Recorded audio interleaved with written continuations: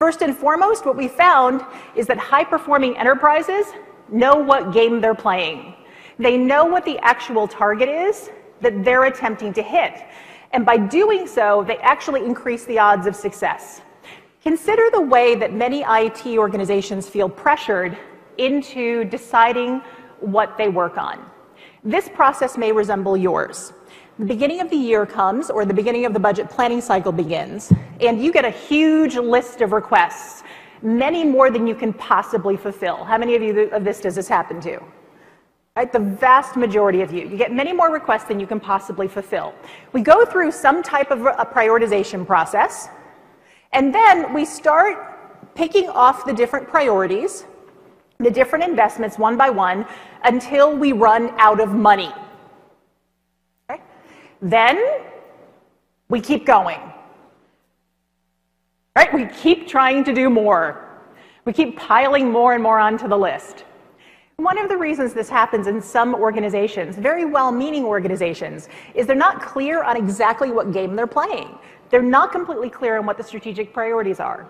If I were to ask you, how many of you believe that your business priorities, the enterprise strategy, is clear enough for you to actually prioritize against? How many of you would say yes?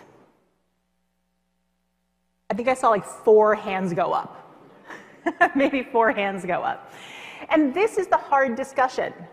This is the most difficult part about winning at this particular game.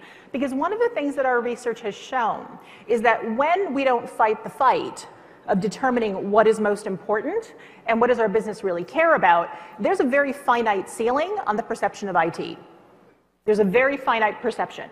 Because we're attempting to fulfill what they're asking us for, but since they're not quite clear on what the outcomes are that they want, it always ends in a certain level of dissatisfaction. So we have to get quite clear about the game that we're playing. How do we do this? Leading organizations accelerate by being very rigorous and being very clear about where they will invest their valuable and scarce time, resources, and money. They actually invest differently than other organizations.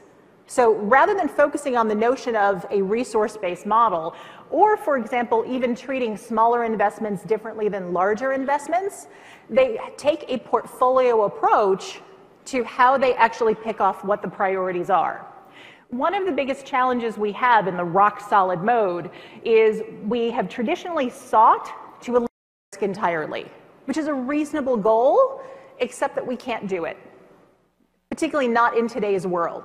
We cannot eliminate risk entirely. So we have to determine what is the best approach.